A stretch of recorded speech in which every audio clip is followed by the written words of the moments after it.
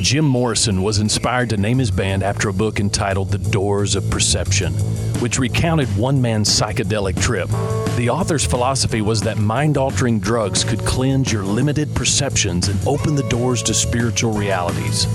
Jim Morrison was a devoted disciple to this teaching and perceived an alter ego known as the Lizard King and that he could do anything.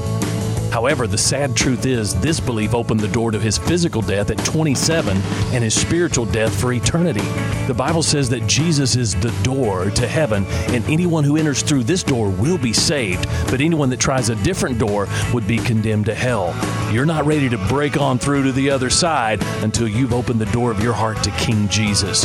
Your mojo won't be rising without him.